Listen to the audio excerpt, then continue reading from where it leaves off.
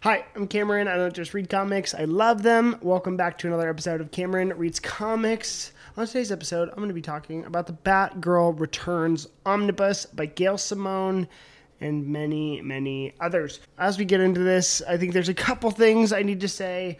This volume, this omnibus, collects Batgirl issues number 1 through 34, plus all of the tie-ins. When it comes to an accessibility perspective, I think this book references, the New 52, Batman by Scott Snyder, Court of Owls, Death of the Family. Those events tie into this. It leans in heavily on Barbara's previous experience as Oracle, meaning that it refers back to Alan Moore's Batman, The Killing Joke, for a long time. It spends a lot of time dealing with trauma in that, and I think very rightfully so. It also, it helps if you have read Batman The Black Mirror, which is a Scott Snyder story pre-Batman New 52, but also one of the best Batman stories I've ever read, so go check that out. It refers back to her brother and his story, James Gordon Jr. Barbara Gordon Batgirl has never had her own ongoing series until the story, so for the most part, it's an origin. This is obviously not the first Batgirl ongoing comic book series, but it is definitely the first Batgirl Barbara Gordon ongoing series. You can make the argument, Birds of Prey was a Batgirl series or a Barbara Gordon series, but it's a team book, so it's a little bit different. This is her being Batgirl the way she should be. Now, before I want to get into everything that happened in the story, I think it's really important to talk about Gail Simone, the writer. There are not currently many female writers in the comic book industry, and a lot of men have written Batgirl titles, and I just think that it is really important representation-wise for a female to write a female character. I'm not saying that should be the way it always is, but I'm saying that there should at least be, some sort of representation there. And Gail Simone is one of the most powerhouse women in the industry. I haven't even read that many female comic book writers. I listed a few. G. Willow Wilson on Ms. Marvel I've read. Kelly Sue DeConnick's Captain Marvel run. Then Mariko Tamaki is another. Those are really the only three off the top of my head I've read before this. I haven't really read any Louise Simonson. I haven't read any, that many other women, and that's why I'm even drawing a blank right now. There's just not that much coverage. So I know that Gail was a titan in the industry, and I was really excited to dive into this book because I wanted to see what the hype was all about. For this series, I've heard a lot of hype, but then for Gail on her own, I've also heard a lot of hype, and I think that I want to know. And also, her Wonder Woman omnibus, Wonder Woman by Gail Simone omnibus, sold out so quickly. I didn't even have a chance to get my hands on the book, and that's another one that I'd really love to pick up and read and figure it out. So, after reading, a couple of the points I'd say is, number one, Gail Simone did for Batgirl what Brian Michael Bendis did for Spider-Man in his Ultimate Spider-Man series. She made Barbara the focal point of empathy in the entire Bat family, which really is what she is. And that's what this book kind of taught me about Barbara. I'm like, I don't know, obviously being a male, but even with my exposure to this character, I don't know what separates Barbara, what really makes her stand out in front of the rest of the Bat family. I know when I'm reading something that feels correct about her, you know what I mean? When she responds, when you see a character respond one way to a situation, I'm like, oh yeah, that's exactly what Barbara would do. I couldn't necessarily write that or pinpoint the words, but I think that's what Gail Simone did in this book that really kind of changed my perspective on Barbara, and it really was just such a pitch perfect example of who she is. Similar to Bendis on Ultimate Spider-Man, the internal dialogue of Barbara as the story goes on is so freaking amazing. It's so pitch perfect, and I think I didn't realize it's so specifically feminine. She has one of her first scenes with Dick Grayson Nightwing in this, and the way that her head's going on about Nightwing being Nightwing, or how she feels about him, I loved. I thought it was so good, and I was like, oh man, I could have never, or I've never seen anything like that before, So I loved it. I loved it. So for the villains in the story, it's the New 52, and DC was pitching a lot of brand new villains, and so for even Barbara herself, she doesn't quite have a rogues gallery. She is, for all intents and purposes, a like sidekick to Batman, and I just mean that as a supporting character to his larger narrative. So when she is her own, main character, she doesn't have quite a well of people that she's working for. So for the villains, I have one guy. The first 6-issue arc is a guy named Mirror. Don't have much to say about him. It was a really good arc. I think for me, the way I was reading that was more setting the tone of the entire series than how effective is this villain. Number 2, and I think the biggest villain that we see overarching the entire series is a villain named Nightfall, who is kind of like a upside down Batgirl Bruce Wayne kind of thing, where it's like she is seeking justice for Gotham with her means and is just murderizing. It's awesome, but it's crazy. It's just very, very, very good, very interesting.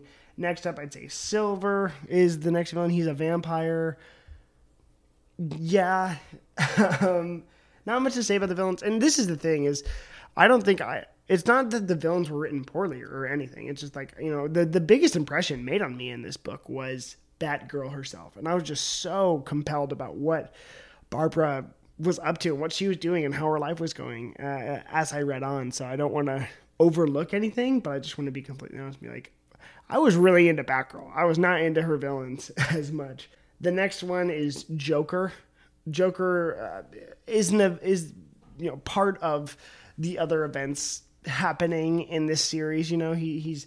But during her tie-in issues and during her one-on-one scenes of the Joker, she's kind of reliving her trauma of him, Joker, who shot her in the spine and made her Oracle. He bound her to a wheelchair. In the New 52 continuity, they just say she was in a wheelchair for a little while, but before the New 52, she had lost use of her legs permanently. So them making that choice in this to go forward, to move that character forward, I think it was so, it was really interesting, and I really, really, really liked it.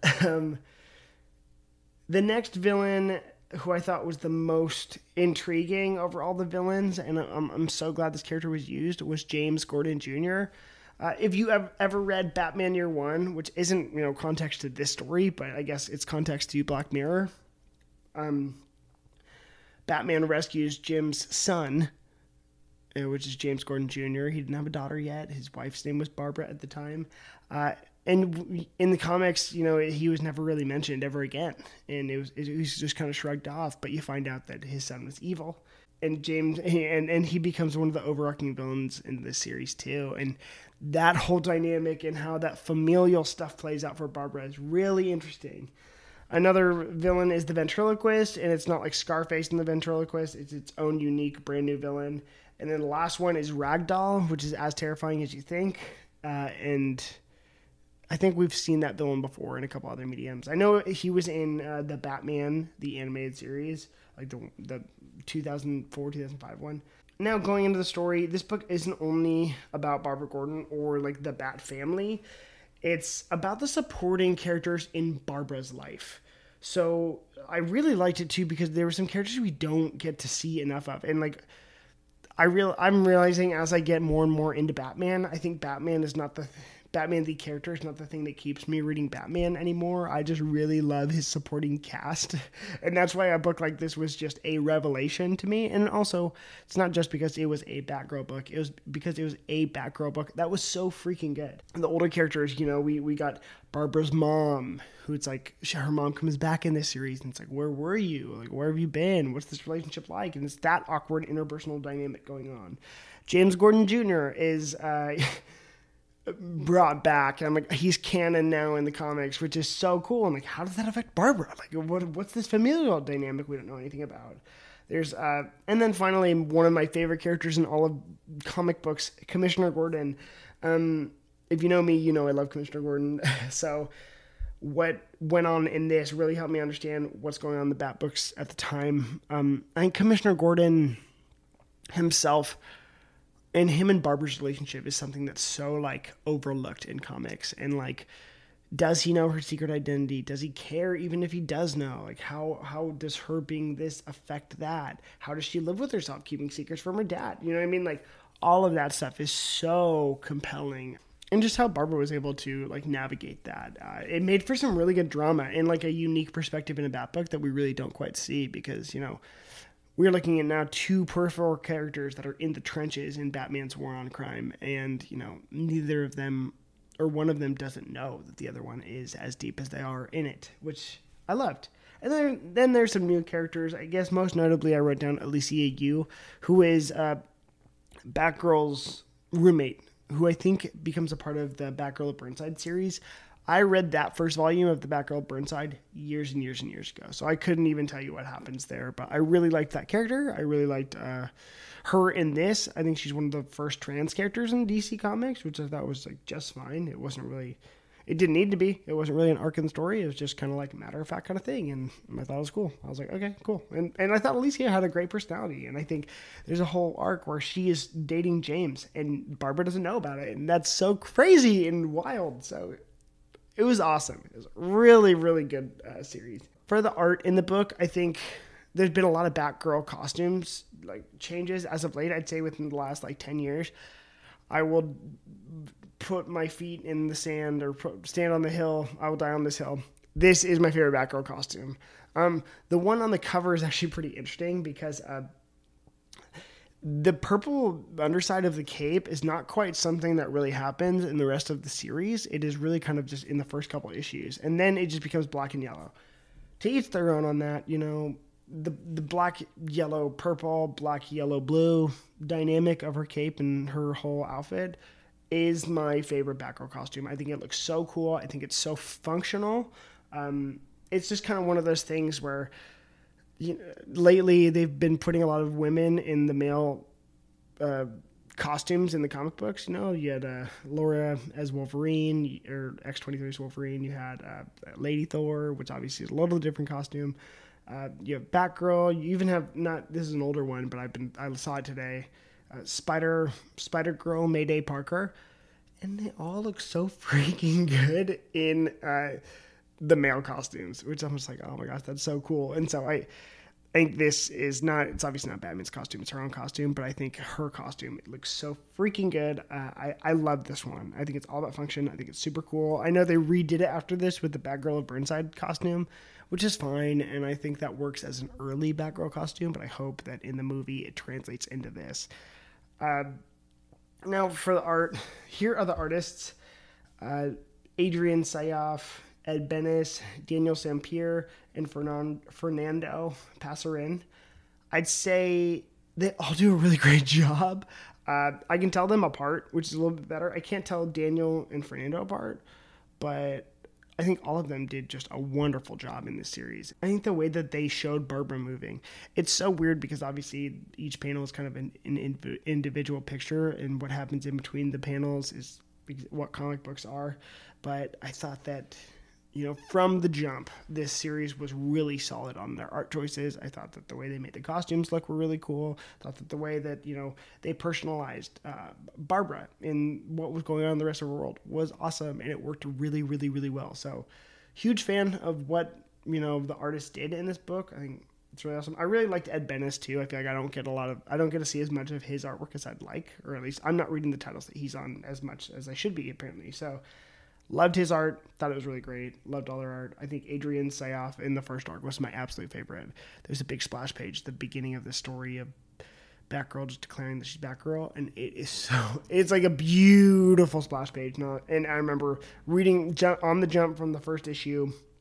I was like, oh, this is absolutely amazing.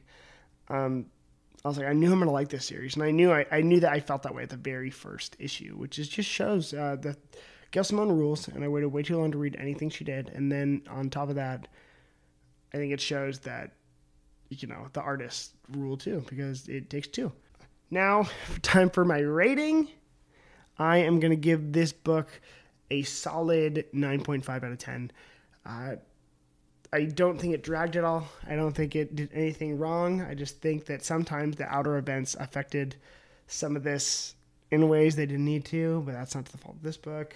It's just, that was a solid 9.5 out of 10. I think it's, for Batgirl and Bat Family fans, I think it's necessary reading. I'm kicking myself because I didn't start reading this sooner, so I hope you guys feel the same way, and I hope you pick it up sooner than I did, okay?